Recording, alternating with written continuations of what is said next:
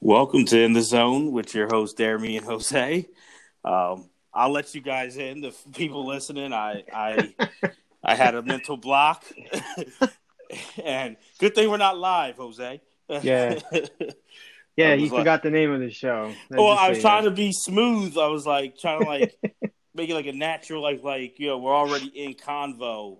Welcome, thanks for joining us. But then I was like, it doesn't sound right, so I'm like, screw it. But welcome to In the Zone with your host, Jeremy and Jose. Jose, how are you, man? Good, good, brother. How you doing, man? I can't complain. I'm doing all right. Doing all right. It's awesome. It's awesome. I know you're a little nervous about this show, I guess, huh? I am not. I am beyond pumped. I'm beyond pumped. I'm always love. I don't know what it is. I could be dead tired. I could be out of it, but once it's go time for a podcast, I'm like I just kind of wake up. So Yeah, I know you've been talking about this one, you know, since we started, and I know you've mentioned that during our previous shows about some of these topics like that I've been very excited about and very interested, to do a show on. But this was one from the right from like the early days of the podcast, kind of when we brought, when we kind of jotted down some ideas and what we wanted to do. This was one that came out of your, that this is something that you wanted to do right from the beginning. So I'll let you take over from here. yeah, it's I remember hearing about this for so long from ESPN. Talking about and I had seen documentaries on OJ in the past, and OJ, the trial, everything always was a captivating topic. But I'm like, well, what are they going to do? I'm like, we done seen stuff on the trial already, and I never forget. I can tell you honestly, it was April 2016. I'm in New Jersey, like Voorhees, New Jersey, at the hospital because my niece was born that Wednesday, the 27th. So it's the Friday, and she's in the NICU. And I'm kind of just like talking with my brother and, trying to I'll be honest, just was dead tired, Yeah. and trying to comfort him. And I was like, there's some downtime, and I saw new trailer for OJ Made in America. And I'm like, well, let me see it. And man, one of the best trailers I ever saw. They had the remake to Nina Simone's Sinnerman, but it Yeah. was just deep and I remember showing my dad, my brother, and we get into a conversation about OJ, which is just for everywhere I go. You just meant it's rare, Jose, that if you say OJ, it's just a lightning rod. 25 Yeah. years later, it's just everybody's got an opinion. Everyone can talk about it. It's not isn't that kind of played out? It's like boom, everyone's going, and it's something that we talk about it in sports with athletes, but TV shows, movies, where things get so much hype, you're like, can it live up to it? And this is one of the rare things, to me, even more than The Last Dance. This lived up to the hype, and it just exceeded it. I was blown away, and it's all I could think about, listen, break down, read articles. It was phenomenal. So I just love talking about this because I think there's so many layers to it. And when we talked about topics back in January of this year for the podcast, I just thought it was a great documentary. It's the best thing maybe ESPN has ever done, but definitely to me in the past 10 years, 20 years, the best thing that they've done was OJ Made America. It won an Oscar. Turned a lot of careers there at ESPN, shot them through the roof. And I just wanted to talk about it. But then after our George Floyd episode and what's been going on in the country, I felt like, man, it's a real relevant time to kind of, dive into it. Yeah, and I agree. Like when this came out, I was kind of I was on the same thought process. I was like, man, I've seen a bunch of stuff on OJ and all everything that happened. I've seen a lot of stuff. I'm sure I'm not the only one, but it was like, what can they do that can be better? You know what I mean? And Mm-hmm. and and like you said, it lived up to expectations. They exceeded expectations, and this was, and I'm glad you mentioned it. It did win the Academy Award for Best Documentary, and this is one of the best documentaries I've ever seen. You know, Yeah. and even each episode is just done so well, and the ones we're going to cover today are the first two episodes, which I'm kind of glad you mentioned as well, like everything with George Floyd and, you know, our show with that and everything that's kind of going on in the country now. And it's like, I'm going to be honest, man, rewatching these first two episodes, it kind of brought a lot of that back. You know what I mean? Like a lot of that anger and all that with me. And so I'm very interested in having this conversation as well. Yeah. I'll be honest, like, the stuff with, you know, everything that's happened post George Floyd, it hasn't really gone. I still think every day since that Memorial Day, someone's tried to have a conversation about like all this stuff with me. So like it has not died down, and I guess in some ways outside of that, that's good. Personally, it's rough because it's people now just like, this is on my mind and I want to talk to you about it. Like, Yeah. like I didn't know this was so bad. Like, and it's just infuriating. But what really got me was, I had friends we always do talk about this, and we're like, well, what's good? You know, you saw everywhere, especially the past few weeks, different books you can read and documentaries you can watch. And Jose, because I've rewatched these so many times for the past 4 years that I've been on a little like Made in America break before we agreed to do this.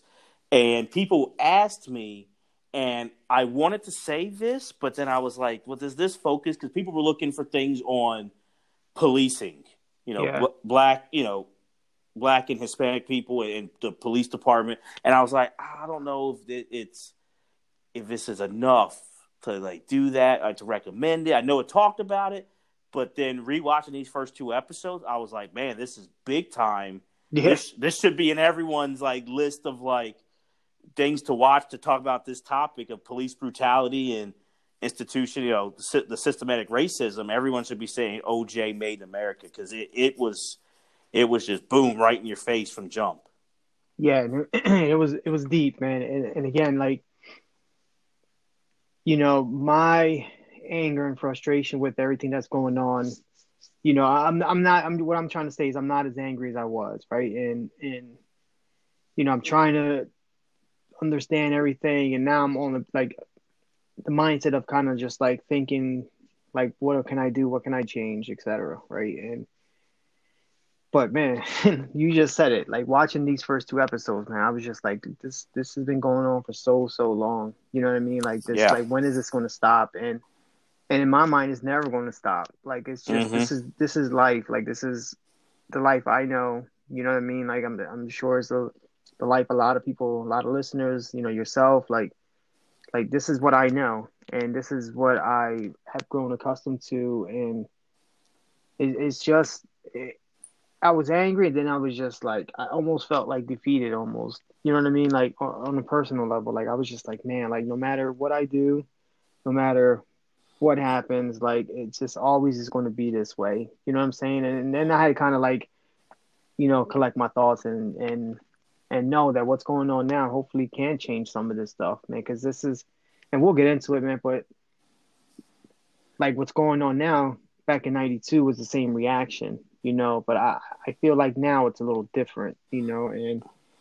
And these first two episodes were so good, like so good. Yeah. I can rewatch them again right now if I had the time. Absolutely. You know what I mean? But I'll be honest, because we're doing 1 and 2, and one is I've rewatched because it's a 5-part, you know, docuseries. 2 through 5, I've rewatched a million times. 1, I'd probably say I watched it twice. I watched it when it first aired, and then I've rewatched it like one other time. But my memory of 1 before yesterday, well, technically it was Sunday, I started rewatching these. Like before Sunday, rewatching part 1 was, this is really a good backstory on OJ growing up and his playing career, which it does do a good job of that. yeah, But the police brutality and the racial, you know, really explaining the Great Migration that people have from that with blacks have from down south, then going to California for that haven. And the one civil rights activist, Danny Blakewell, saying, I came up here without money for a one-way ticket from Louisiana to California, and he's like, if I could, I would have went back because it wasn't any different. It was the same kind of racism. I wasn't wanted, and he's like, and I'm like, yeah, that's the thing. A lot of times, I still constantly, because my mother's from South Carolina, and both sides of my family, their roots are in South Carolina. So most of my family is down south based. Like, I'm one of the few who's not living down south. I never did live down south on both sides of the family. And that's a conversation I've had with many people, that we think racism historically and even currently is just down south. And it's like, no, it's everywhere in this country. It's all 50 states. It's maybe it shows itself in a different way, but that harshness, the reality, the in your face of racism is everywhere. And this shows it, people, and I thought episode 1 did a great job. Like, USC is right smack dab in LA, and that's a haven. But outside of that, it's a lot of just really just putting down and disenfranchised people, and a lot of injustice. Yeah, and with LA, it's like so crazy to think about. Like, in I think it was episode 2, it was a quote was saying, like, 80% of the people that live in Los Angeles do not have that vision of like police brutality, like with the LAPD and stuff like that. And it's just like, because you have like South Central, you have like East Los Angeles, where it's a lot of Hispanics and African Americans, and it's just all through LA, obviously. But then you also have like Beverly Hills and like all those areas where it's just like it's two different worlds, Yeah. right? And they did a great job like portraying that and showing the different relationships the LAPD had with people from the inner city and then people from not the inner city, I guess. Yeah, for lack of a better term.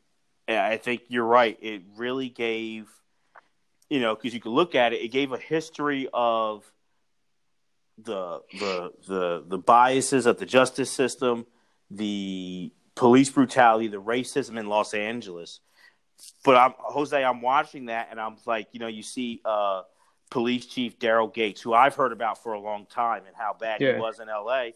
You can go to Philadelphia and flip it, and then you got Frank Rizzo. You have the riots in the late '60s. You have the beef with the movement, the bombing in the mid-'80s. The story, what happened with Mumia Abu-Jamal and that awful mistrial. That's every city. We can go to New York and give the same thing. Chicago, boom, all over. Like, so that's why I want to tell people, like, this is a great thing, like, to show, like, this is every city, everywhere. When Michael Brown happened, and then you heard, like, oh, man, the stories from East St. Louis and Ferguson, like, been happening for years. I don't really know much about St. Louis. Yeah. Besides, like, the Arch and the Rams were there. Like, that's all, and the Blues. But, like, and Nelly. but boom, I'm like, man, I didn't know St. Louis and I wasn't surprised, but I was like, I didn't know there's that big of a history with it there. Like, you could fill in the blank. And that's what I got from, especially watching that first episode. You got Daryl Gates and the LAPD and all this history, and I'm like, that's every city, every place in this country. Yeah, and even when in the early '60s, with Bill Parker, he was just as bad as Daryl Gates. You know what I mean? Like, it broke my heart, man, watching this, and you were talking about the Great Migration, and it was just like, imagine traveling from the South and thinking, man, I'm going to go to this other part of the world where there's, employment, like, this city is growing big time, and, you get there thinking everything's going to be different, and it's, if anything, is almost almost worse. You know what I mean? And to have to live through that, and it's crazy, man. It's just a shame, and like they just painted such a vivid picture, like, for me, man. Like, I felt like I was there. Like, honestly, it was just so well done.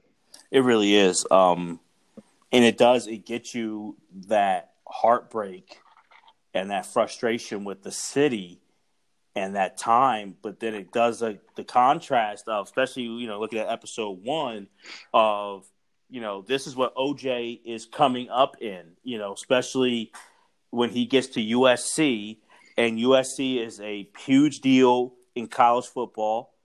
It's a huge deal in the state of California, especially, now there's football teams in LA, and there's been there sporadically, but really the main stable for football in Los Angeles is the USC Trojans. Yeah. And that's a big deal. It's a big market, a lot of money, like with their alumni and famous people. So OJ, this phenom from San Francisco is, growing up, comes to SC, and it's just interesting that all this is really happening. All these tensions, that you have the Watts riot in '65, then you have, Muhammad Ali not taking the step for Vietnam, and all these black athletes, prominent black athletes, including a young Lou Alcindor, later Kareem Abdul-Jabbar. He was in college at UCLA, the crosstown rival. He stood by Ali, but OJ takes a different approach, and he just wants to be OJ.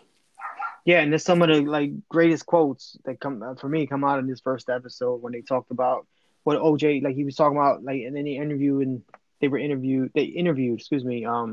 some of his childhood friends that he grew up with and went to college with, and they were talking about, he didn't want the money, he wanted fame, and it was always about fame, and OJ wanted fame, and and I don't know, that, one of the most powerful pictures that I've ever seen, and that I have saved and stuff, is that picture of the meeting when Jim Brown, Muhammad Ali, Lou Alcindor, Bill Russell, Mm-hmm. all these big time players, not just some really good players. They were top of their leagues. All these players, man, got together to support Ali, and I wrote this down. I gotta repeat it. So just give me a second. Sure. This is from Jim Brown. It was I literally had to rewind it 5-6 times. I just had to hear it over and over and over again. And he was talking about why they were there, right? Why they were supporting Ali, and why they had this meeting. And it was in the soundtrack to this documentary is amazing. It's phenomenal. It's so and, right. So right. Yeah, and then they kicked in the jazz, and he was just saying, he was I got the quote right here. Yeah, when he was talking about, he said, every man in that room was a soldier, right? Every man in that room, for nothing more than his beliefs and backing another brother up, felt that he had to be there, and to hell with the consequences. I was like, damn, man, how powerful is that, man? It doesn't get any more powerful than that statement right there. And that's just what they stood for. And then this guy, he wanted no parts of that. No. And I'll be honest, that's a feeling I've told. I could have went on the George Floyd episode, but to people I've talked to, I've given examples of it happening to me. The racism, obviously, on a regular basis, but the police, harassment, happening, and that's the difference that, I'll be honest, white America doesn't have. Where there's been many times, Jose, in my life where it's been a coworker or just whoever I know who, as a person, I'm not a fan of. They're not my friend, but it's another brother, it's another black man. And when I see that, and they could be referencing or talking about him in a derogatory way or racist way, it doesn't matter. You did it to me. You know what I mean? You said it about this, person A. You didn't say it directly to me, but you did. And it's that. Yeah, I'm in this. It's a war. I'm a soldier in this war for equality, this war for, humanity. And that's, to me, what Jim Brown's saying. Because I know Jim Brown had a relationship with Ali at that time. Kareem, but you see Willie Davis in that picture, Bobby Mitchell. I don't know if they knew Ali that well, or just maybe have met him, whatever. But it didn't matter. They were in that battle, and absolutely, that's a great quote. Yeah, and it was just, the word soldier. I remember when I was growing up in the late '90s, early 2000s, that was like a lot of guys use that term. It's like, Mm-hmm. like yes, they were talking about being a soldier. Like, I don't mean at war. I just mean like maybe on the streets or whatever it was, wherever you were. But it was more of like being a man, like, you know what I mean, and standing for what you believed in. And like I heard him say that, man, and I was just like, man, like that Yeah. that was deep, man. That was deep. And I'm going to play the other side of the coin real quick. So, because I was thinking about this too, like, because now you got a guy like O.J. Simpson, like you said, USC, big time, big time program, has been a big time program forever, and he's becoming a star.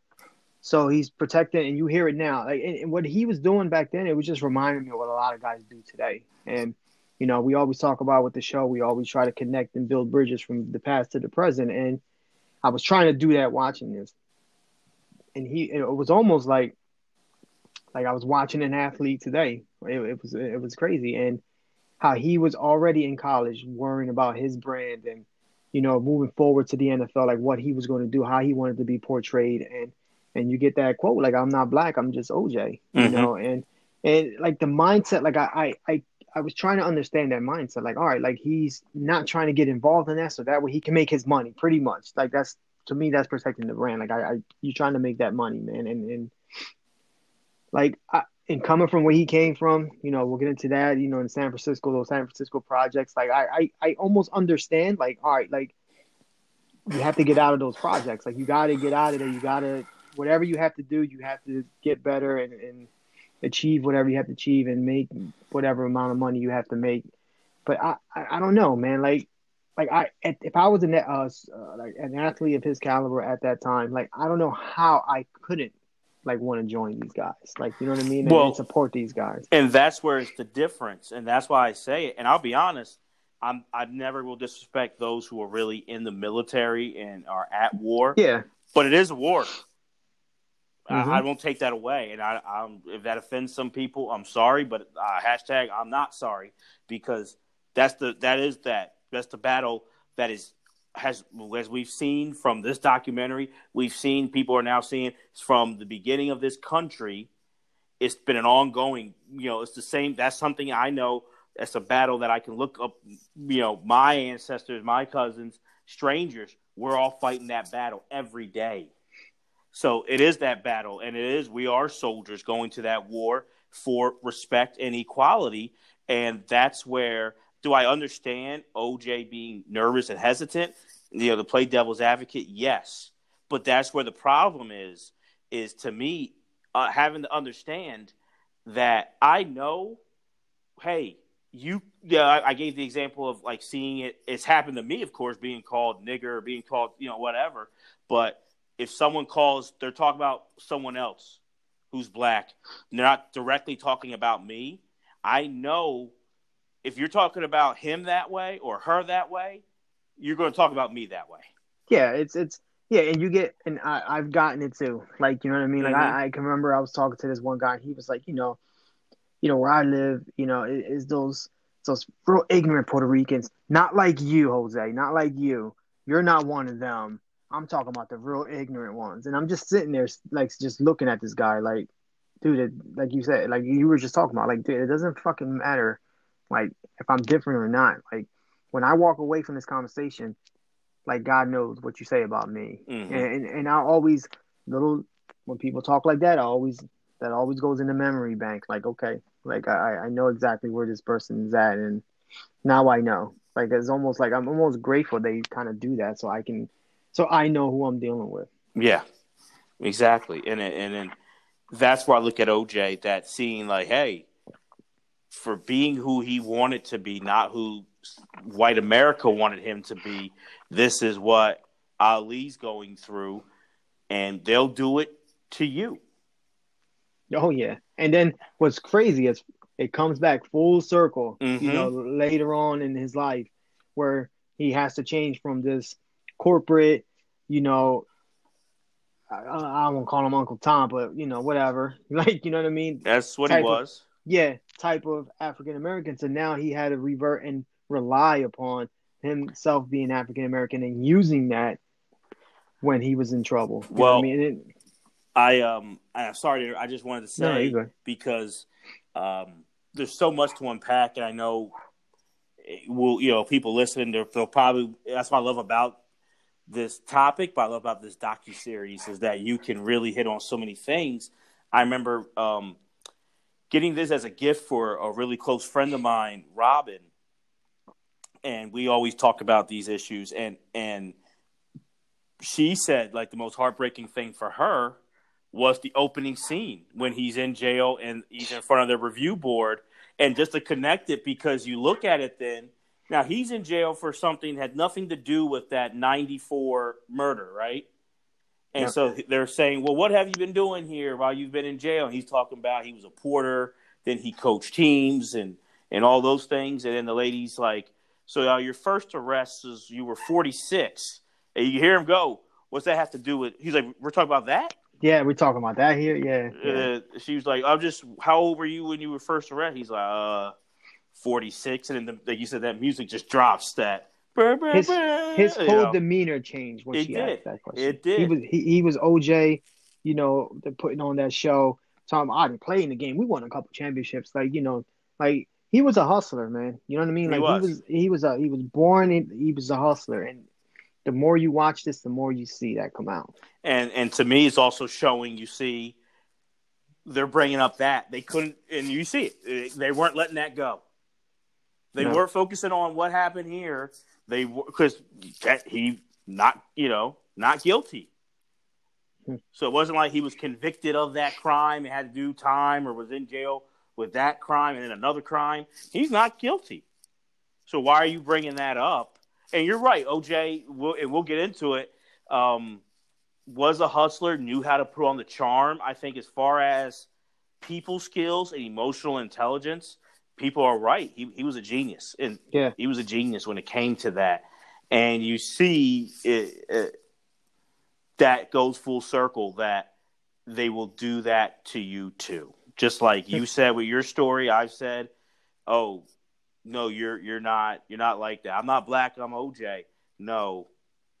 While you are let's be real, making money for these people, and B, people are comfortable, you're okay. But as soon as anything, if you can do that for your lifetime, which is impossible,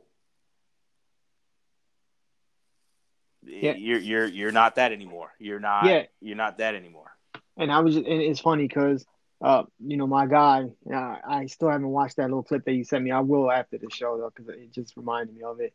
Dr. Harry Edwards, he even said it like, he's all over the first two episodes, and even he said it. He was like, I can't imagine living my life the way he did, to be like, I'm not quoting him directly, but to be like, to live a fake life like the way he did for so long. You know what I mean? Like for so long, it's really insane to think about. So OJ was interviewed in this first episode, and when they were talking about like the meeting with Jim Brown, Ali, and all those guys, and it was in something else he said that it blew my mind. You know what I mean? Like, because being a super talented and popular African American athlete at that point in time, seeing what these guys are doing, and he goes, I'm not enlightened on that situation. I'm not sure what they're trying to do. Like, how can you not know what they're doing? I mean, come on, dude. Like, it's just like he wanted no parts of that. He was already grooming America to that OJ brand. And I'll be honest, I don't know how you feel, Jose, but rewatching that and rewatching this, OJ was very enlightened to me on what was going on. Yeah. He just made a choice. But I don't think, to me, when you're not enlightened, I don't think OJ didn't know what was happening. Because I know he didn't. I think he knew because that's what I mean. I know that's what I meant. Yeah, because you saw like in these early episodes, his mother had him raised in they said in the church, but it was a black church, and talked about these things. Like he was raised knowing that, and you see the guys who he was around. As we later see, he didn't really have a lot of black friends when he became famous, but growing up, you see Al Callens, AC, who I know in the future episodes will definitely be prominent. Yeah, Um, yeah, you know who it is, but yeah, but you have AC. You see Joe Bell, who really is low key. There's a lot of like MVPs in this like documentary, but Joe Bell with yeah, that raspy voice, is just really really clutch too. Was a yeah, childhood friend, and they knew the experiences. They knew they lived in public housing, and he knew that. He to me, I was telling my brother this, and he was like, "Yeah, I got to agree." Like, honestly, because it's a conversation we have a lot, in my family, but definitely my brother and I, OJ Simpson. There's no Michael Strahan to me without OJ Simpson. Oh, without a doubt, he paid a lot of paths like for Yeah, these guys, and again, he was really like ahead of his time. But I don't want to call him a pioneer for that, but in you a know, way, he was. He yeah, was. because he was, as soon as he was drafted, he was getting endorsements, and and not only because it like this situation, this whole OJ situation, everything that happened with him, I knew who OJ Simpson was, but I can't imagine like the older generation, like the Mm-hmm. generation that came, like maybe one or two generations that came before me, where they seen this guy come out of college and everybody loved OJ, and he goes to Buffalo and then he blows up in Buffalo, and he's in all these Hearst commercials and all that, like you hear it on and on in this first two episodes, or the first episode at least. Everybody loved him, and like to then later on see what happened and what he turned out to be. It's just like I like for me again, it hits. Like I'm like, wow, this is freaking OJ Simpson. Like, but like I can't imagine how like the older generation is looking at this. I can't like if this was like Emmett Smith today, like if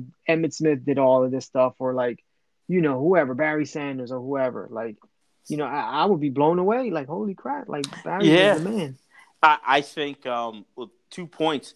I I don't even know football. I think honestly, this would be like, God forbid, but if like Shaq or Charles Barkley did something like that, or got Yeah. accused of doing something like that, Mm-hmm. because like it's the football career, it's a pro sport career, but then you're so relevant and you're in commercials, and OJ was commercials and TV on Monday Night Football, movies. So it's like Yeah. you're everywhere anyway. Like Shaq is still like in all these commercials. Like he's been retired for a decade almost now, Yeah. Pretty and much. you still see him. Barkley's been retired for over two, and you always see like these guys are in. They're probably some of the most popular names in sports and don't play anymore. Like that's what OJ was, and I can tell you, growing up for me, Jose, for my dad and his like brother and cousins who were his age, like group, like generation, and then my grandpa and my grandpa's brothers, like my uncles.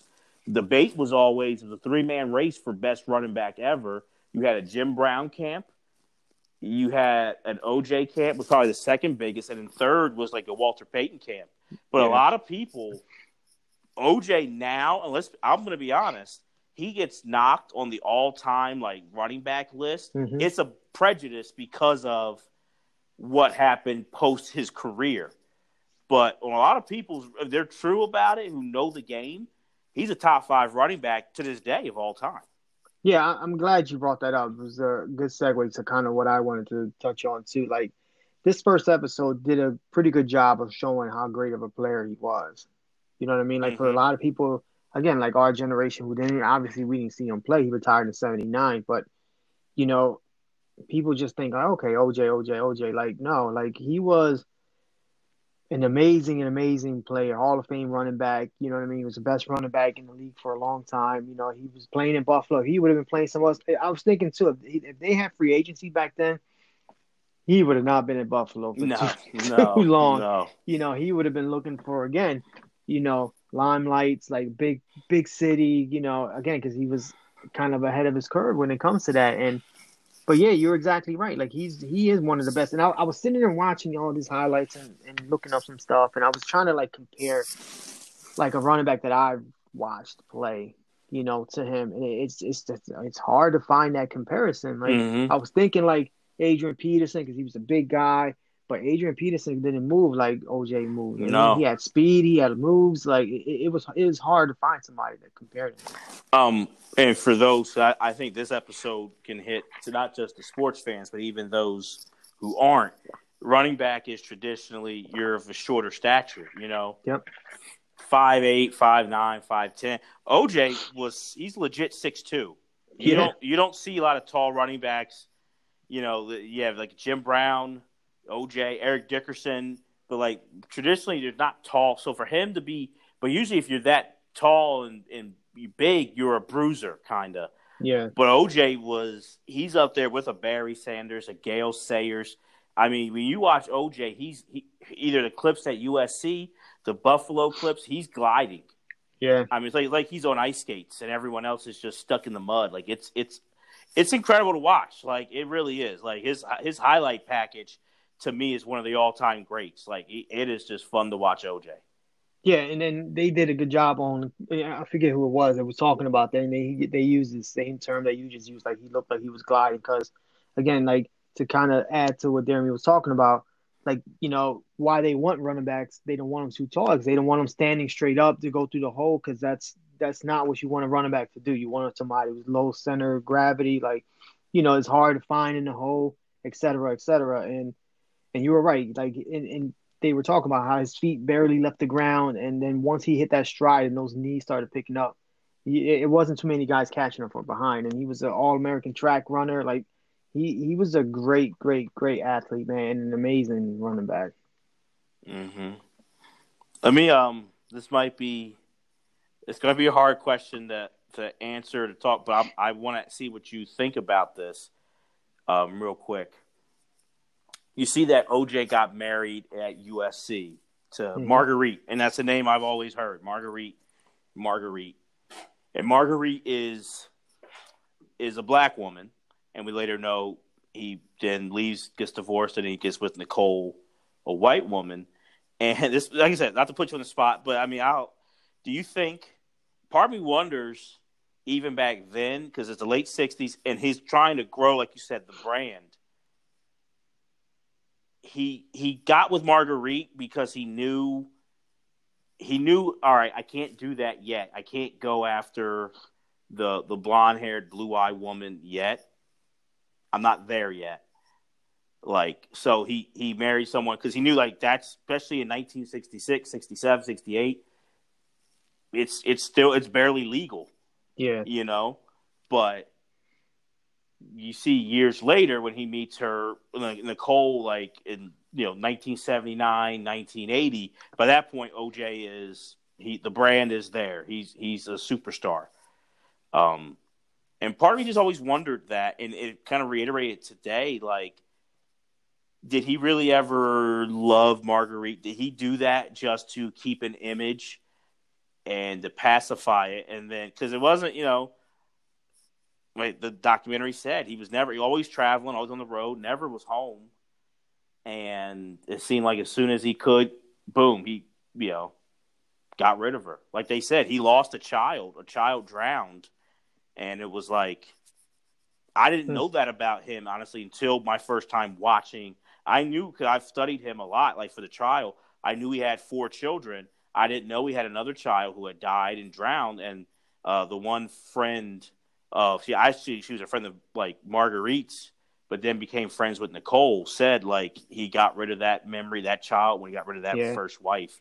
And I don't know, maybe it's a hard question to answer, but part of me even thinks that, like, if he could have at USC married a popular USC cheerleader, a white girl, he would have done it, but he knew he couldn't. Yeah, it probably was calculated. Like I wouldn't put it past them. You know what I mean? Like, yeah. It probably was very calculated, and try to portray like the good, wholesome family. With the African American wife, 2 kids now, like later on, and I wouldn't put it past him because he cheated on Marguerite with Nicole. Like what I mean, they met and he wasn't divorced yet, and it can be possible. Like again, with this guy, I wouldn't put anything past him. You know what I mean? And you're exactly right. Like But what I was thinking too, like they were talking about Nicole Brown was 18 years old when he Mm-hmm. met her, and he was at that point 32. Like, Yeah, something uh, like that. Yeah, like yeah, I 29 to don't, 32. One of those. I yeah, forget which one. yeah, I don't know. I don't know how guys can do that. Like, I Yeah, just yeah. that's that's I guess another show. But um, yeah, like you might be right with that. You know what I mean? That's kind of a good observation because, like you said, at this point he's just retired. He's trying to build that. Now he's trying to become like that businessman. You know, that he wanted probably the token. You know what I mean? Like the trophy wife to go Mm-hmm. along with that, and he got her. You know what I'm saying? And that's what he did. Because Robert Lipsyte tells the story. You mentioned like what Harry Edwards said because Harry Edwards was leading, the infamous boycott of the '68 Olympics, and we know what happened in Mexico City. It's Yeah. legendary. '68 with John Carlos and Tommy Smith, and they had the fist, and people now start, but the hell that they got afterwards, for doing that. And, Kareem Abdul-Jabbar, Lou Alcindor boycotted, did not play on the '68 Olympic basketball team. And OJ wanted no part of that. But Robert Lipsyte talks about, you know, OJ being at a table at some like banquet, and he's at a table with a lot of black people, and somebody white called, said, look at OJ there with all those niggers. And Robert Lipsyte's like, oh, that's awful. And OJ said, no, it's not. She doesn't see me. I'm just OJ. And you hear that where it's like that to me, you can't be naive and do that. That's calculated. Yeah. That is a plan in place to do it. So that's where I'm like, no, this guy knew he very well knew because to do this, like you have to calculate, all right, I'm a black man in San Francisco, growing up poor. I'm really good at football. I want to get out of here. I want to be famous. And I know who holds the cards to that. It's white America. How can I get in there? What do I have to do? And that's not someone who's naive to the situation. They're very aware and they're making a conscious choice to say, nope, I'm not with you. Yeah, and he again, and they've talked about it later on in this episode and later on in episode two. I think it was his friend, his buddy Joe Bell, or old friend. When he was mentioning it and how they like OJ was always on. You know what I mean? Like Mm-hmm. quote unquote on when he was around. Like the white individuals or the businessman, he was always on. But then when he was around, African American people, he was just regular old OJ. And that's I don't know, that has to be very tiring. You know what I mean? But it looks like, and it seemed like from everything that you hear, you're right. That's exactly what he wanted to do, and it goes back for me. It goes back to like him growing up the way he grew up, and then later on, Joe Bell, they were having a conversation, and OJ asked him, "Oh, would you ever go back to to the projects?" And Joe Bell was like, "Absolutely," And then I started thinking, like, he's talking shit about OJ for not wanting to do that. You know what I mean? Like, and I Mm-hmm. don't, maybe I misunderstood. Maybe, I don't know if he meant just to, I thought he meant it as to like live down there. You know what I mean? Like, I don't knock OJ for not wanting to live down there. Like, you know what I'm saying? Like, I not at all. You know what I mean? But now if he's talking about like giving back or, just going back to the community, I then think it that's a different was story. because Joe Bell made it to the NFL. Mm-hmm. Al Cowlings, they all grew up together, high school and OJ. And obviously OJ career wise had the best career by far out of those three. But OJ asked, could you go back? And so Joe Bell's like, yeah, and I think Joe Bell was saying, like, from what I'm interpreting, this is fleeting. Like, he knows, like, it's good to Yeah. have money, but he knew because they were that was like one of the first times you hear Robert Kardashian mentioned. Yeah. And they were at Robert Kardashian's house, like, playing tennis. And he knew, like, those guys, Robert Kardashian, it's what he's, Robert Kardashian wound up showing he was a very loyal friend to OJ later on. We'll get to that. But, Joe Bell knew that a lot of those guys just had interest because, you play football and you're a star and we can make money with you, and hey, we can glam up next to a football star, male ego. But he knew that they didn't like Joe Bell for Joe Bell. They didn't like OJ or AC for them. They liked him because you're a football star. Now we'll accept you. You can come to our country club. You can hang out here. But if they were just Joe Bell or OJ from the San Francisco projects, they would probably have been like, get the hell out of here. So that's what I got, that like he could go back because this is fleeting. Like if the money goes and the house goes, it was fleeting. And for OJ, he couldn't. But I do see what you're saying. Like, no one wants to go back. I don't think Joe Bell would have. They said, "All right, we'll go back." He would have been like, "I'm doing it." Like, you know what I mean? Like, but that's what I kind of got. It was like, could you go back? That makes more sense. Yeah, because again, at first I was like, when I first heard it, and again, I've seen this documentary a couple of times, and when I first heard it, I was like, like, yeah, I don't knock him for not wanting to go back, but then, that's a good way to explain it. No, but then you were talking about we were talking about his career and stuff like that. Like, they were talking about his '68 season, the year he won the Heisman, and he had an amazing season. But one thing that stood out to me: 350 carries. Yeah, dang, that's a lot of carries, man. That's workhorse, man.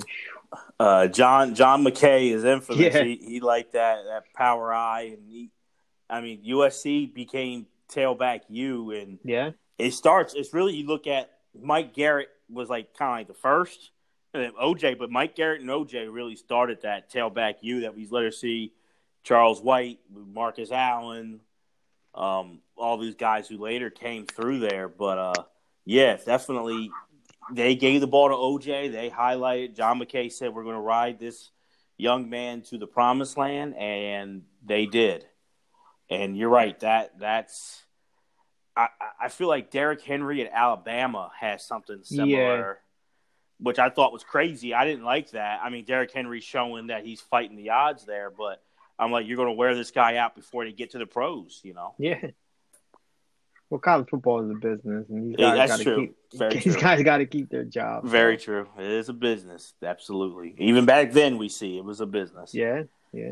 But I thought it was interesting to see. I wonder how you feel, how he was talked about as a teammate at Buffalo. Yes. And go ahead. I'm sorry, I didn't mean to interrupt. No. It's all good. I did find that super interesting, because it's like the locker room is where, we know when the media, you're in front of a press conference or you're at a charity event for kids or those team activities, training camp. But like the locker room, people kind of let their hair down. Mm-hmm. And you would think, okay, we kind of know, we see the later on things with OJ, narcissistic, very selfish, but a selfless teammate, a guy who constantly thanked his offensive lineman for blocking for him, which is not something that even to this day you don't always see. But really, when he, which I still think maybe probably the most impressive rushing season, that 73, 2,003 yards in 14 games, and said, I want the whole offense. That was cool. In that little locker room. And you're right. I thought the same thing, like right on. That's cool. And gave props to every one of them, even, the quarterback. He didn't throw out of passes this year, but, throwing 6 passes a game. Yeah. But, but gave props to him and gave all those guys gold watches, and we did it. And he didn't put two, which I thought, I'll be honest, Jose, I probably would have put, we all did it, 2003. Yeah. He put the combined rushing yards for everyone, which I know Eric Dickerson, when he broke, which he still has, single season record, he got his O-lineman like rings, but he put his number, like 2,100 and whatever. He didn't do that. So I'm like, that's really cool. And those teammates, those who played with him in Buffalo in the 70s, I mean, we're going on now, 40 years later, talk reverently about OJ. Yeah, he seemed like a great teammate, and you're right about the locker room. I'm glad you kind of talked about that. Like, that's kind of the place where you just be you. You know what I mean? Like you don't have to, especially back then where the media wasn't as big as it is now.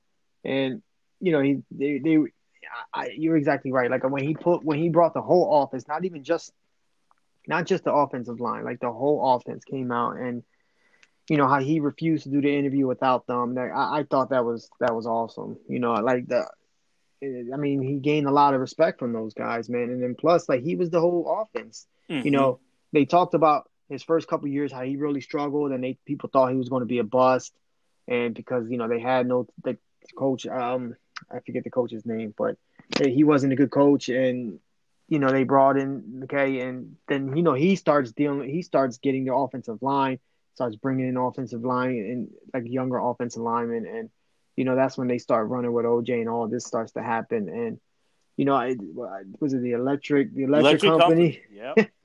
Then They turn on the juice. they turned on the I juice. love that Yeah. song. I did. I hadn't heard that in a little bit. Like, cause Electric Company's a famous like kids like cartoon. Hey, Yeah. you guys, and all that, Yeah. which was cool that they had that in there. But then that song that they made for OJ and Electric, you know, they turn on the juice. Yeah. They That's the turn and that 70s look. for I you. loved. It's corny, but like I was kind of jamming to it. Like it was basic, but I'm like, all right. Because you And don't hear a lot of offensive line units get a nickname. You know what I no, mean? Like, and no. that's true. I thought that was pretty cool. And you're exactly right. All those guys talked about him like he was the best person in the world, man. That says a lot about him as a teammate. I saw something. The AFL like Showtime, like it's on YouTube, but like full color history, the history of the AFL. There's like a 5-part docu series, which is that's amazing as well. So I think people should watch that on the history of the AFL. And I remember Larry King talked about OJ and said, "Oh, that teammates always said OJ never had like a choice word with a teammate, not an argument. And when there was team problems, either with players and coaches or players amongst themselves, they went to OJ. OJ was the guy who would handle it and settle things down, which is like, it's just like, wow. It's almost like I've heard it, you know, is it, see, how am I blanking out here? But the head concussions and the effects of that, people have said, CTE. there we Yeah. go. Thank you. CTE. And, or sometimes I look at it like multiple person, like it's just Yeah. like it's so many different facets and different people. Like to see what he was, honestly, the behavior we know he did, the domestic violence, which we'll get into, and then what he's accused of. It's like, but this is that guy who's so selfless and was what resolve conflicts and keep it cool and bring people together. Like it doesn't compute. You know what I mean? Yeah, and it is kind of odd to like hear stories like that, knowing obviously everything that happened afterwards, and and then again we just touched on his college career and how he, wanted no parts of, like being in with Jim Brown and all those guys, and it is odd that to hear in Buffalo he was a totally different person, pretty much, and Yeah. I agree, it is kind of odd. I really think what always from day one stuck out, which really got me from back in 2016 when I watched it. And this is where I feel you, Jose, watching these first 2 episodes, because obviously what's going on, I live with it, you live with it every day. But watching the officers talk about Daryl Gates and then really trying to cover themselves when it comes to incidents with Eula Love, Rodney King, Latasha Harkins, and really denouncing that there was no racism, and even Mark Furman, who later on future episodes will definitely dive into him. When you look at they show Rodney King getting beat, and he said, "You know why that happened? Took away the chokehold." And I wanted that. I got so mad, Jose, because I'm like, oh, okay, so no chokehold. So that's why they beat him with a pulp and tased him and all had their nightsticks clubbing him, but they had the chokehold. Oh, we don't have to do that. And I'm like, what an idiot. Yeah. And I'll get to the future episodes of how I really feel about him. But it's just I got sickened, and I wanted to show everyone, every cop who says that's not what happens, and blah blah blah. This is what you're doing here. You're defending. So even though you say, okay, I didn't do it, or they all kind of cringe. Like even a couple of them, like, yeah, I didn't. That's not the proper procedure, but that's not what most people don't do. The excuses and the looking the other way. That's the problem with society. That's the problem with policing. It's that middle ground, and don't call that me. Don't say it's me. That's this guy over here. But then you're protecting, you're backing it up, and that's the problem. And that's what got me mad was every time a cop, and it did 4 years ago, a cop came on the screen trying to defend their tactics and defend everything. It was enraging, and you saw they talked about what happened after the Rodney King. Everyone, it was a regular night. Yeah, and that's what people look. Being a police officer, I understand it has to be it's a very hard job.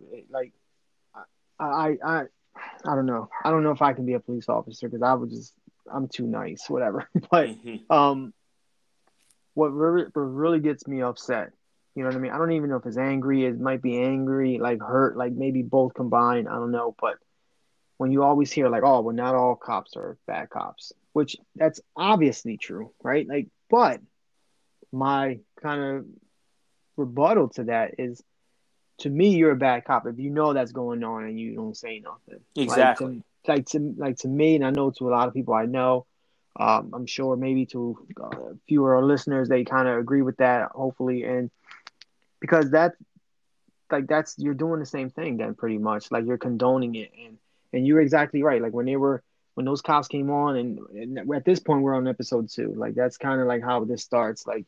It talks about the relationship with the LAPD against different communities, right? It talks about quote unquote like in the hood, and it talks about in all those like bougie areas where all these celebrities live at, and where a police officer comes to somebody's house, the wife is jumping out of the bushes full of mud with no shirt on and sweatpants, where OJ comes out and the cop goes, go ahead inside and get dressed and then we can go. Like, all right, like if OJ Simpson was in South Central, that officer would have pulled his gun out on him and he would have had to get arrested right there. It's just like the differences in how people are treated, like only because where you live, you know what I mean? And they were talking about like Operation Hammer, and they arrested 3,000 people in 1 month, 1,400 over one weekend. Like that is insane numbers, Yeah. And I and that's LA. I mean, LA, they were trying to crack down on the gang violence and stuff like that, but that's unheard of. Like that's systematic racism right there at its best. You want to give these people, you want to put something on their record so that way, God forbid, they get pulled over or something else happens, or they try to get a job or whatever happens, this is on there. It's like it's infuriating, and this is where I would start. Like my blood was starting to boil. Yeah, this episode. The one cop, Mike, I forget his last name. There's a few cops, so I'll definitely be, Tom Lang, jerk. But like so many, but like even he talked about everyone knows who Daryl Gates was and what he did. And okay, if you want to say he did some positive thing, but to me, he brought up the DARE program, and I'm like, he did some good things. He brought this in and did that, and the DARE program, the numbers, everything shows how that didn't do anything. Yeah, it really just say no hurt so many people. Yeah, and I'm like, that's how ignorant you are that you're saying that's a good thing he did. He brought in DARE, and I'm like, no, like I can't tell you, Jose, how many. Outside of Philip, growing up, people who were I knew of who were selling drugs, but put DARE like bumper stickers on their car. License plates, yeah, and got like part off their car insurance. Yeah, I'm like, this is the biggest joke. I've heard of stories of guys who. This is stories I've heard. I don't know. This is true. I'm not incriminating myself, but like. Who were selling drugs, who would get their license plate so that way the police wouldn't pull them over as much. Exactly. Like, it's just you got to work the system, I guess. I don't know. But it's like he's so ignorant to me. That's to me very obvious in today, and even 2016, or they were filming in 2015. Even at that point, like Dare doesn't do anything. It doesn't work. Nah. It doesn't help. But to go on there and say that's one of his positives, the Chief Daryl Gates, he introduced Dare. I'm like, Jesus, like how, like just how terrible. Like I'm like, you don't know what you're talking about, and that's like the problem. Like you don't know, and you're so trying to, because they know that even to this day, the reputation in L.A. always was bad, but post Rodney King, the cops who got, there's a police force that gets ridiculed the most or made fun of is LAPD, and that's the effect of Rodney King. So like them trying to cover up, it just really, that sickened me a lot. Like it just, and I'm like, all of those guys are retired now, and I'm like, you don't have to keep this up here. Like you're not on the force anymore. You're retired. You can be honest. Doesn't mean that you did it, but hey, yeah, we had problems there. I don't know, it just bothered me.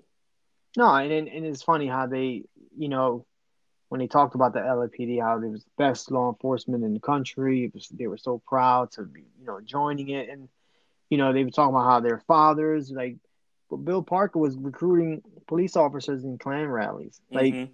Like it's been going on for a long time, and and they were interviewing the reporter who was talking about he had just moved into Los Angeles. Sylvester.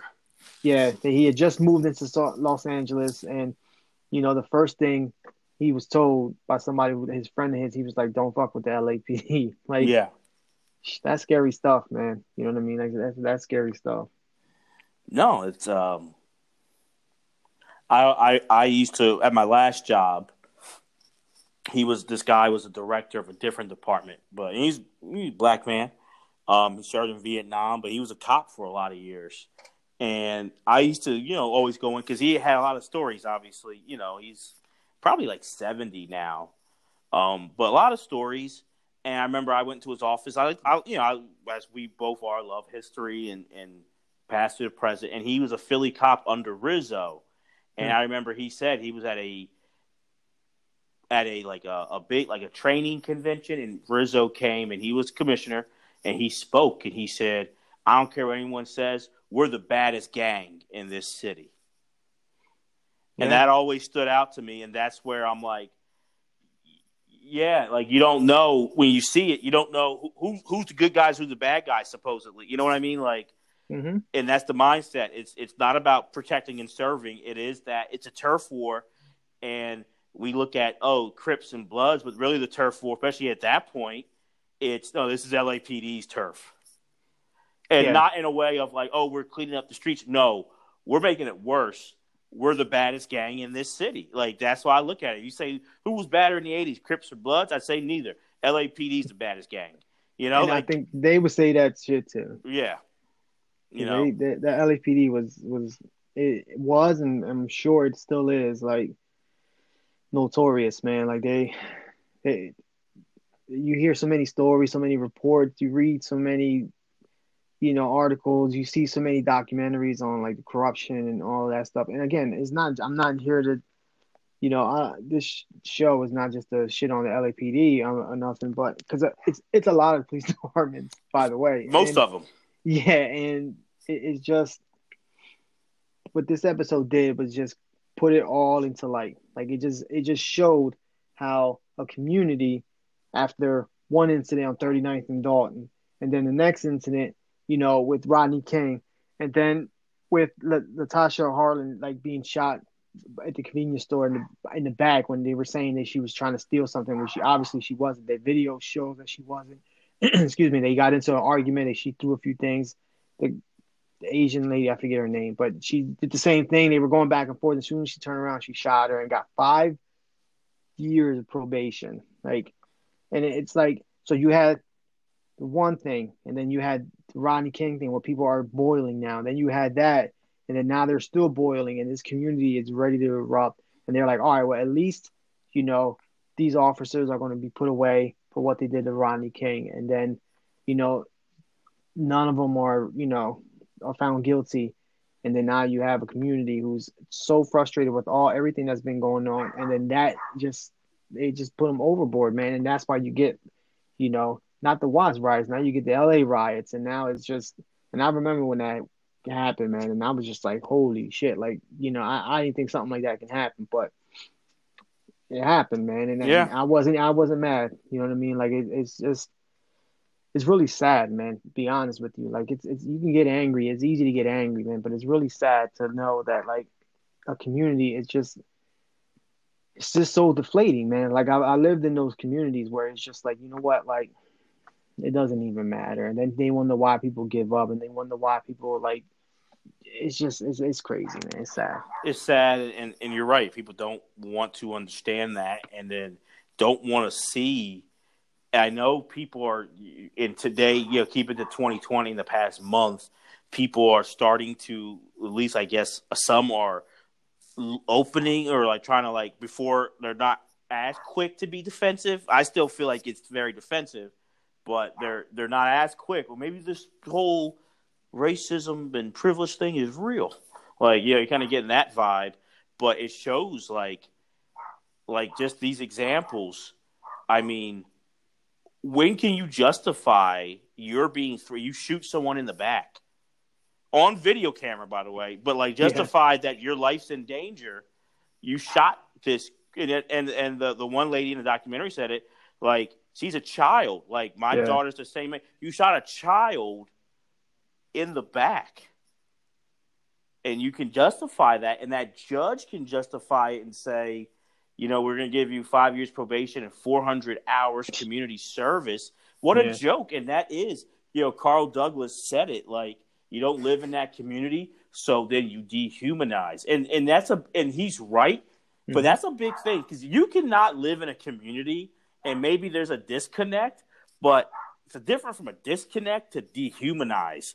And that is exactly what happens, though, when people look at those communities. They dehumanize it. And it's yeah. and it's sad. You're right. It is sad, man, and it's just, and I get it, man. Some people who never really had to deal with that, like, and if you don't know, then you don't know, right? Like it's like I can't sit here and talk shit about somebody who's never really had to live like that, right? Like that, like have to deal with police officers and not because you're doing something wrong. It's just because in the environment that you live in, it's just they automatically assume that you're doing something wrong, like just by the way you look, by the way you dress, by the way you may speak. It's just automatically they're just geared and programmed to assume that you're doing something wrong. You know what I mean? And to grow up like that and to live in an environment where that's always around you 24/7, like that's all and then they wonder why when you see clips of it was like a year ago where a man was 2 years ago, excuse me, where in Philadelphia a man barricaded himself and he was shooting when they came to serve a warning. He started shooting all the police officers, and obviously I'm not condoning that or Right. nothing, but when the police officers were walking through the neighborhoods, the neighbors were like yelling at the police officers and saying things to them. And I remember seeing it on social media and people were like, oh my God, like how can you treat police officers like that? And like when you get treated 364 days out of the year the way you do sometimes, the way these police officers, some of these police officers treat the community, that's what you're going to get that one day. And it's like, if I understand if you never lived through that, then I can understand you thinking like that, but don't knock the people that are doing it, because if you don't know, like you can't really have an opinion on that. Jose, it's so bad. I can speak on my experiences where the cops have been called and I'm the victim in a circumstance and I get harassed. The Yeah. victim gets harassed. The person who is, hey, I make for one of them, I made the call. Another one, the call was made, and then I get lip and harassed, and I'm like, whoa. The one, was a hit and run, and my car gets like complete. It's parked at my friend's house. It gets completely destroyed, and then I'm trying to, call insurance, and then the cop says, "You better get out here right now." And then the cop, I'm like, okay. And I talk to the cop. He started giving me lip. What took you so long? And I'm like, this is my car. My Yeah. front seat or my back seat is now, my trunk's in my front seat. Like, my car is done. Like, why I'm the one who had this done to me. Why are you giving me attitude? And they're like, well, you'll go handle this and get rid of it. And I had to like go call a tow company and like get rid of in front of my friend's house, like my car that's like destroyed. And I'm like, man, they ain't do nothing. They're just like, well, it happened. We probably won't. They told me probably won't find anybody. And then Jose said, if you hear something, let us know. Like, I got to do your job for you. Like, Yeah. And I'm like, whatever, man. Well, give me attitude. I'm like, all right, Yeah. man. Like, and Yeah, it's no, happened so many times. Just Yeah, I agree. I agree, man. And I didn't mean to cut you off. I agree though, because I have family members who are police officers. I have a guy I grew up with. He's a police officer now. I think he's been on the force for like 2, 3 years, maybe. Um, and I love these people. You know what I mean? And I'm not going to. But my experiences with police officers have not been good experiences. Not because, like you said, not because. Maybe some things I was doing wrong, but some of the times I was not. You know what I mean? A lot of the times I was not. I'll say it like that. And just like you, like I've had instances where, I've called the police and I need you to come here to the house, blah blah blah. And it's like immediate, like what happens is like I did something wrong and then you get put in a nervous state. Why are you so nervous? And it's just like it's just not a good experience for where I grew up at. I'll just put it that way. And I'm not going to generalize it, but it's just where I grew up. It's hard to trust a police officer. You know what I mean? And even now today, like I don't live where I grew up at. I live in a much better neighborhood, a beautiful neighborhood, I'll say. And still, like I was pulled over one day, and I was wrong. I ran a red light, and it was yellow, but it was whatever. And he, he pulled me over, and he was super polite. He was really nice. Once he found out that I lived down the street, and then he let me go. But even then, I was like, oh my God, like you know what I mean? Like what's yeah. gonna happen here? And it's just, I'm still programmed that way. No, I've told many people before. I've told them since what happened with George Floyd. When I've gotten pulled over, and it's happened once or twice when I was driving and I was going like 35 and a 25. A ticket is not on my mind. Yeah. I'm about just, are they going to try to do something? They're going to pin something on me. Are they going to try to say I did something and then shoot me? Like I said, the one time other black people pulled over to watch, and like they I don't know those people. Yeah. But they knew. I've done that. I'm gonna pull over and watch because I know what area we're in, and I know what someone's thinking. I know what driving with black is, so I'm gonna pull over and just make sure I'm a witness that nothing goes down. Like, and that's the experience that a lot of people like. Oh no, I don't think about that. I get pulled over. It's about the ticket. Yeah, no, the ticket don't mean anything to me. Ticket's like, okay, fine. It's like, am I gonna come out of here alive? And you're right. It's your heart drops. You are scared because you are helpless, and you're in situations where you should not be helpless. Yeah. It was just really something, and to me, it shows. And I think I want to recommend, especially and maybe definitely these first two. Maybe you could go to episode 3 once we rewatch it. I'll see, but these first 2 episodes, I want to tell people, hey, add this to the list of documentaries and books you're reading. Watch these episodes because you can hear the venom in a lot of police officers now. Yeah. The venom. No, they're not racist. How can you call the guys who beat on Rodney King racist? And I'm like, wow, are you serious? And you see those officers on trial, and I felt if he'd get up, he would take my gun and my life. And I'm like, are you serious? Like, and I know what happened. I've watched the Rodney King case and broken it down, but it's like you done beat him down, and then he's gonna overpower you with all the support you have and take your gun, your life's on the line. Like, come on, man. Yeah, and then they throw out the one line I feel like police officers always throw out. Hey, the guy was high on PCP. He's so much stronger. People who are on PCP, like once you inject that drug and you whatever, like you become superhuman. And I've heard that numerous times when and like police brutality cases, it's like that's like their go-to line because people go, oh well, if that's the case, then Yeah, the guy was speeding and he was high on drugs. You gotta like kind of use force like that. and beat him No, with an inch of his life. yeah, no, not eight of you, or it was more than four. You know what I mean? Mm-hmm. And it, no, I don't care what he was high on. You know what I mean?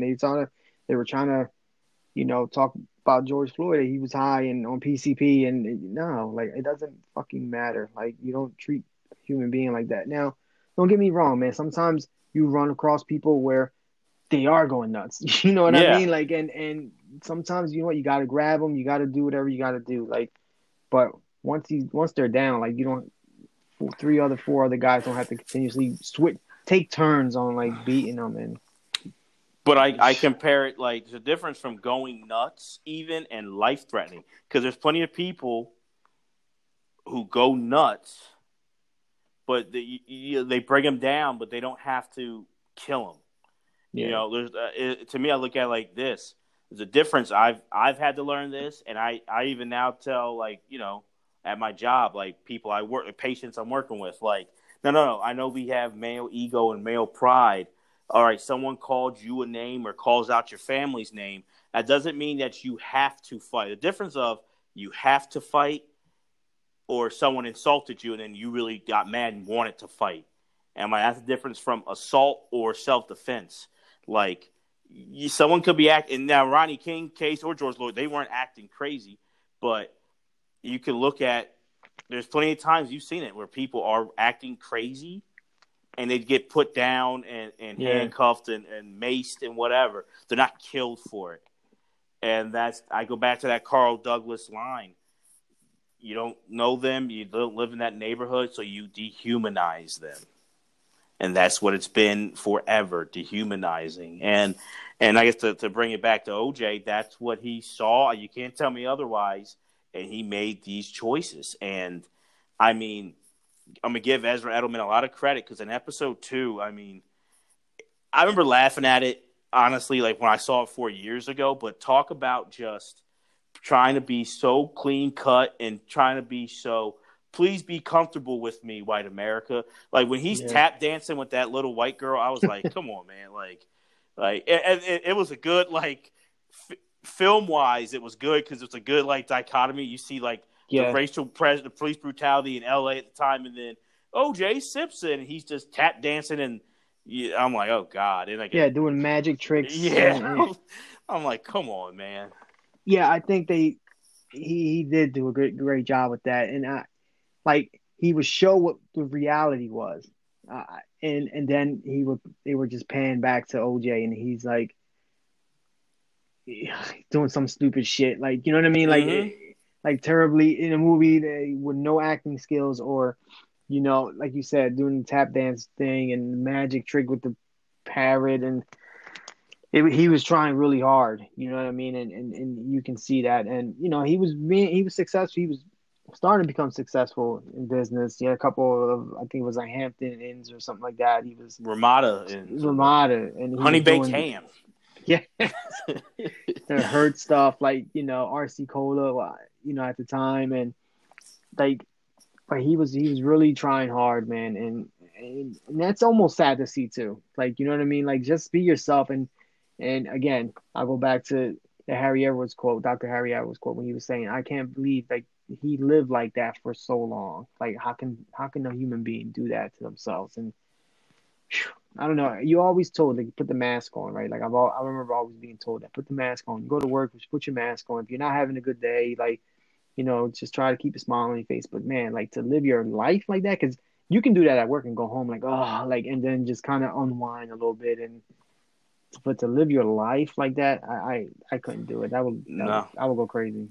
And what happened was, to me, I think episode 2 shows what happened to a lot of people, but OJ in specific. You see the rise, and you see him having to placate it, and you see him having to be like, oh boy, the plan is coming together. Not just the football, but the superstardom, the really wanting to be an industry titan in business and movies, whatever. Like, that's coming together. And then what happened, he started believing it. The act then Yep. became reality. And you start seeing it because I'll say these two things, Jose. You start seeing the mistreatment in episode 2 of Nicole, and he's doing Yeah. it in these. It's not. I wouldn't say public, but like they're out on like business trips. But like Yeah. these older in the movie, these friends are saying like they saw OJ snap on Nicole and mistreat her and everything like that. And to me, that was showing signs of he's now he's too comfortable. If that makes sense, he's too now he thinks he's accepted. He thinks he's Hmm. one of. If that makes sense.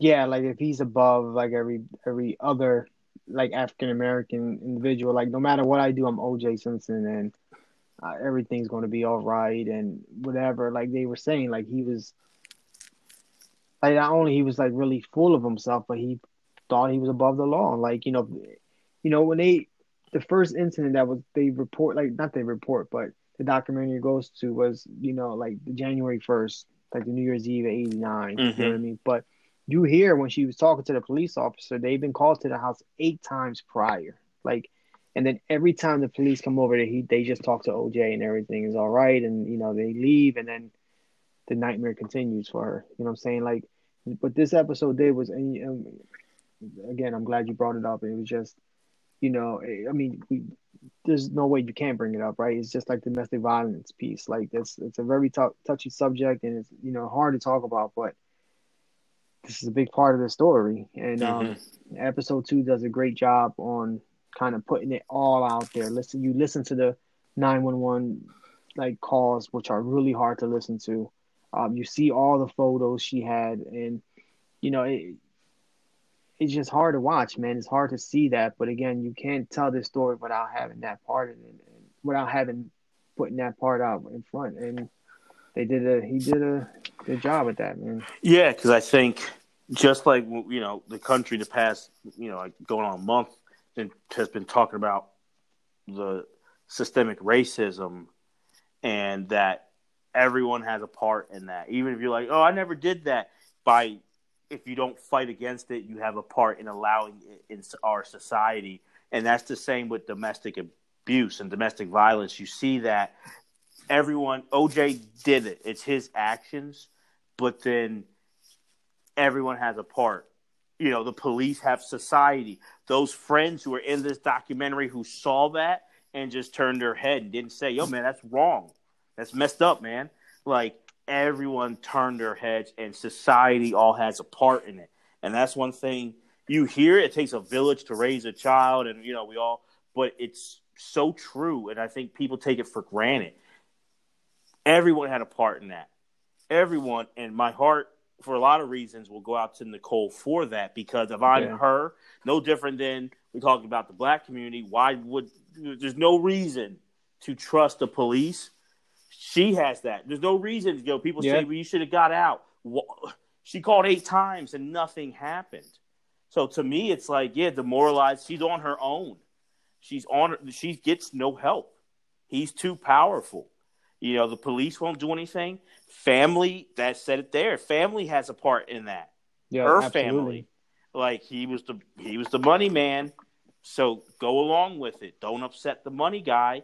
She felt trapped, probably. I'm not in her shoes. I'm not in anyone's shoes with domestic violence, and my heart goes out to it, and I have empathy, but I'll never fully understand it. But you just look at that, and it's like, man, the society failed her with that.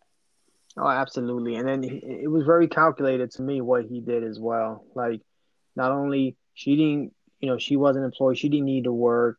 She had, I'm not going to say she didn't have any hobbies, but they talked about how she loved photography, and, she got back to it once they split up. So to me, that says, she wasn't really doing it while they were together. And, you know, and you just mentioned it, like, he was supporting her family, you know what I mean? Not just the immediate family, him, his wife, the kids, but he was supporting her father and sister, and like, he put a whole his money, he put like a circle around them, you know what I mean? Like, so he knew that if he left, the whole family was going down. And and they talked about it in this episode. Like, she was really torn from like leaving him, or if she did that, like, how many other people it would affect. And that's, again, to me, that's very systematic, man. That was his part of his plan, I think, man. He was very like sinister like that. I don't know, like to Hmm. have that control, and it constantly talked about control and control. And you're exactly right. Like not only the police failed her, society as a whole failed her, because back then, if something like that happens, that has to stay within the house or stay within the family, and people kind of minded their business with that stuff. Like her friends failed her, like you know what I mean. Like they might have sat in a room and talked to her about it, like, oh well, you should leave, but then nothing else happened. You know what I mean? Like, and it's just, you're exactly right, man. Like it was just a line of people that failed her to the point where she didn't care anymore. She would call it like that first call. She was like, "You just need to come." Like, you know what I mean? Yeah, Like it's just, she's defeated.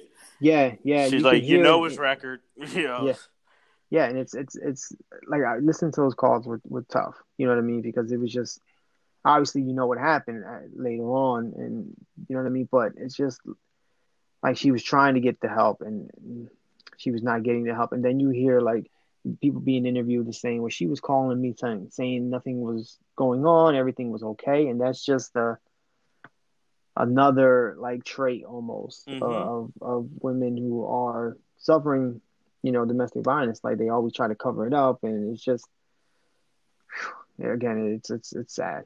It is. It is. I tell people this documentary highlights so many of the problems that are in this country that have been in this country. It's so much more. I tell people than like just the O.J. Simpson trial. It's Yeah, such a case study in personalities, a case study in celebrity, a case study in fame and money and versus poor, police, the justice system, celebrity. It's just so you can see it. It's you said it's sad, it's angering, it's fascinating because it still happens. It's still going on. I took, you know what I got from this too, like watching these first two episodes. You see like the people who are like his quote unquote friends, and they're talking about taking him to this country club and taking him here mm-hmm. and doing that, and it was almost like you hear it is all these many years later after the trial. So like they're not friends with him after that, Yeah, but it's like there's not like a hurt like my friend fooled me. It was to me, and this is my interpretation. I don't know how you feel. It was more like we let this guy in. I'm saying we took this black guy to our country club, and yeah, he made everyone feel like the guy who the CEO of Hertz. yeah. Everyone he just fit in with everybody, and everyone liked him. And I did he really this black guy bamboozled me. Like it's almost like that's where it's not like my friend. Like what I mean. Like because my Yeah, heart. Well, when I see stories like true crime stories and like the guy who committed the act and like their family were like we didn't see this coming. And like sometimes I think like yeah that would stink like if you don't see it coming someone you're close to your friend your family you love them and they pull some like heinous crime but when you hear it it's more of like how did we not see it or did we see it and missed it or did we see it and was blind to it with this it didn't sound like that in my opinion it was more of we let him in how could he betray us by doing this we let him in. yeah. The only one I got that from a little bit was his agent, Mike Gilbert, and Yeah. he was talking with a lot of emotion.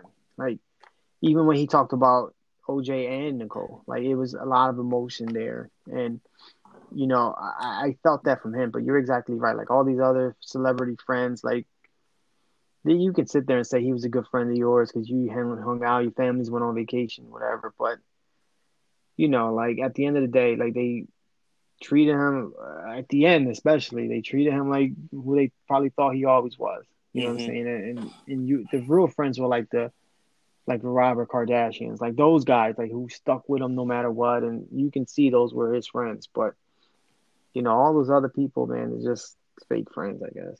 No, absolutely, absolutely. I will say this. I mean, we could go all night about it, but one of the It's not a lot of like. There's funny where it's like, man, OJ's just a clown.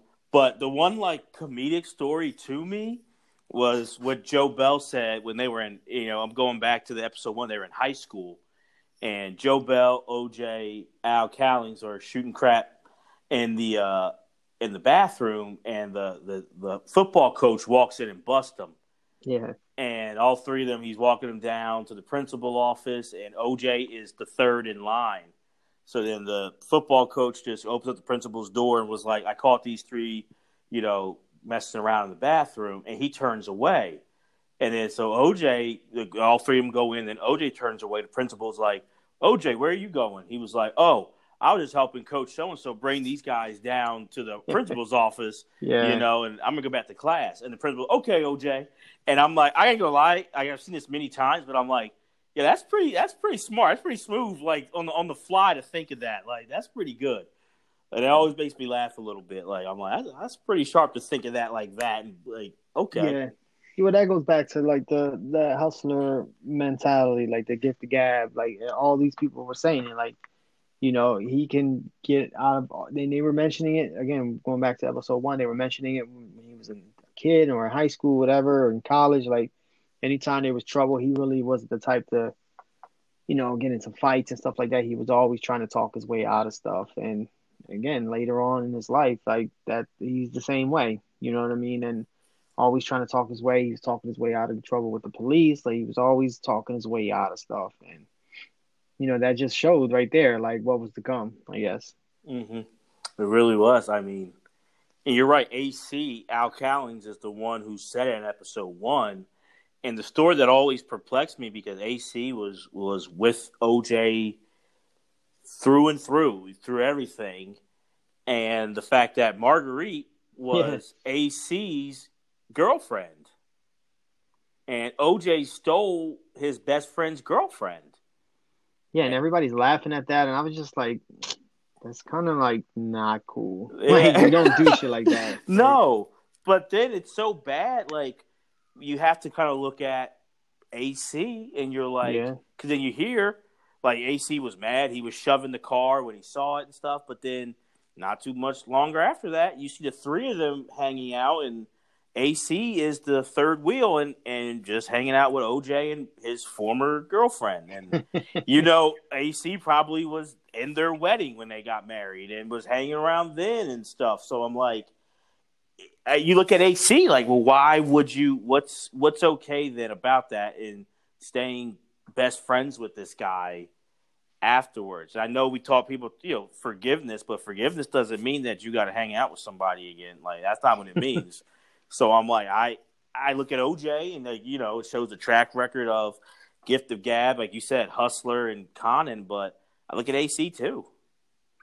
Yeah, I look at all these guys, man, like with like a side eye almost, like, because I mean, it's easy to get caught up, I guess, in the celebrity status and where he can get you in, and they were talking about them going places and he didn't even have tickets, and they did that motion over the face, like my face would get me in there, and I guess they were all caught up in that, but at that time it was none of that. You know what I mean? They were all players on the high school team, and yeah, I was listening to that story, and I was like, I don't know, for me as a friend, like that would just show me right there, like, this dude's a scumbag. I can't trust him. I'm cool. Like, Right. You know what I mean? Like, it's just there's certain things you just don't do. And even though I get it's high school, like, it's not like these relationships are all serious, like, for the most part anyway. But you just don't do that, not to your best friend, a supposed best friend. Yeah, absolutely. I did want to ask you, because I remember when I was first watching this 4 years ago, when episode 2 with the Marcus Allen situation, and that allegedly Marcus Allen, for those non-sports fans, but Hall of Fame running back, played in the 80s after OJ, but OJ was like a mentor to him. They both went to USC and had that connection. But apparently Nicole was in love with Marcus, and that they kind of, especially once they were separated and all that, like, Marcus was around Nicole and Nicole around Marcus, and to get OJ jealous and to do all those kind of things. And Marcus, I guess, I don't know if it's a civil trial. They showed in episode 2. He denies it. Yeah. And I wonder, before this, did you ever hear about that or hear rumors? I heard like I don't know where I read this at, but I have read that they like that it was told that she had an affair with Marcus Allen, but it's just I go to a quote again, and you talked about he was low key the MVP of the first 2 episodes. His friend Joe Bell, and he was saying like you're breaking the laws of God, like what I'm saying, like for all the stuff he was doing, this will come back to you, and it's just for me, it's just what goes around comes around. I'm a very firm believer in that, like karma and all that, like what you put out, you will get in return, and Right. Again, this is a high school thing that him and AC were going through, but I think it's a little different from a wife and family and all that, but. If you put that energy out there in the world, man, you're going to get it back. And that's what happened with him. And he became super jealous. And that was like the big issue with him and Nicole. And again, I'll go back to like the age difference.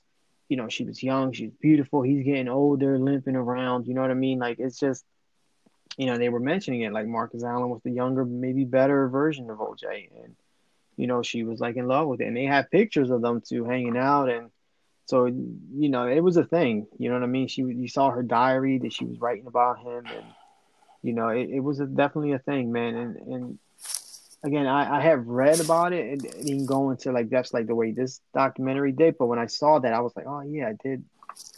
I do remember that. I remember when episode 2 back in 2016 premiered, that's what jumped out to me. And I'll be honest, at that point, I have Twitter, but now I'm more, when I something big happens, let's go to Twitter and see what people are saying.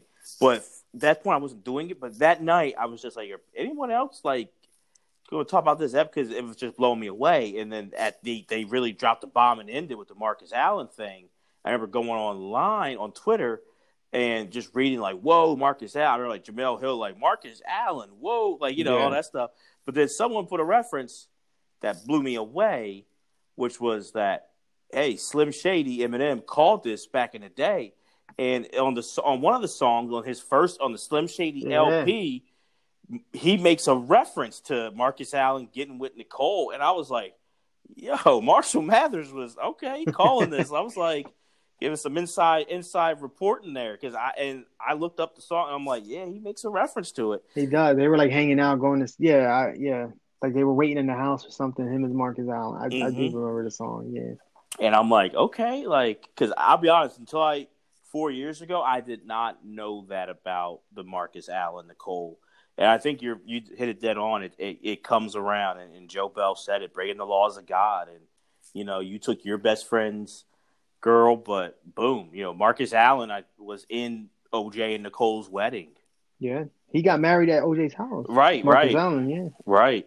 So Marcus Allen denies it, as we saw of it. So it's allegedly, I don't have proof, but it doesn't make it right. If Marcus Allen did do it, it doesn't make it right. But you are right, I feel, in that it comes around, that behavior, that stuff you put out into the universe comes back.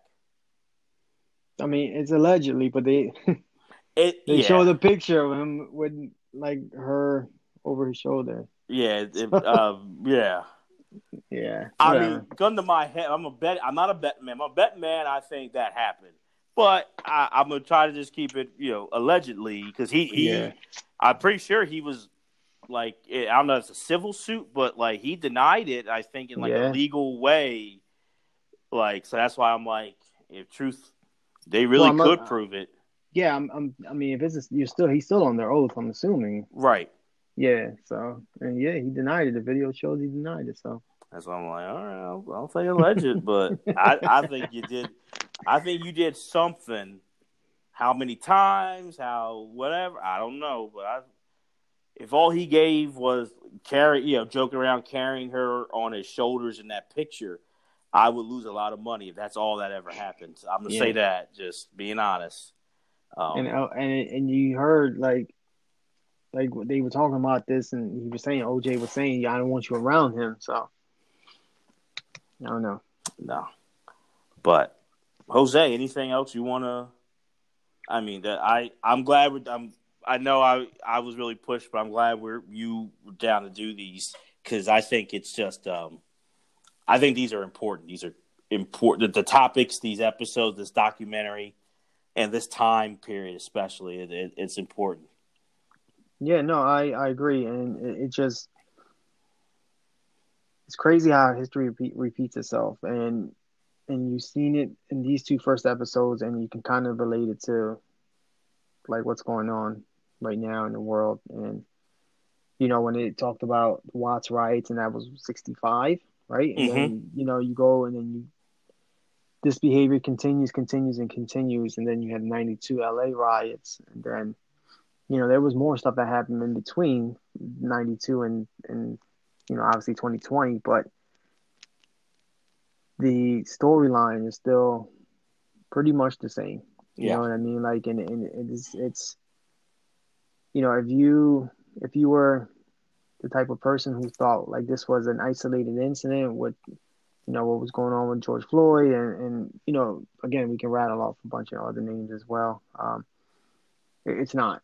You know what I mean? And, Right. and these in these first two episodes, especially the second one, will show you that. And this is just in one city. You know what I mean? Like, this Mm-hmm. is not, they're not talking about across the country. And this is a sports podcast. We love talking sports. You guys love listening to sports, and but this is this started all started with sports. Like, OJ Simpson became OJ Simpson because his play on the field. And I just, again, this documentary is so good, man. It dives into so many things, and some of these things are tough to talk about, but they have to be talked about. You know what I Yeah. mean? To tell his full story, and it they did such an amazing job with this documentary, almost painting that picture and putting you around this time. And it was pretty cool. But then again, like I mentioned earlier at the beginning when we started the episode, it just brought everything back to me. Like, you know what I'm saying? Like, those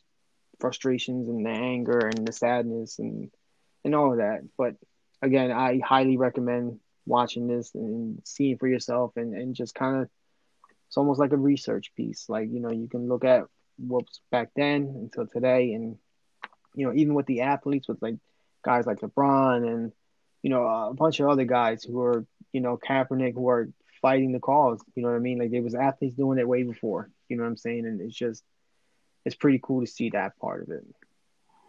No, I think you're right, man. Well said.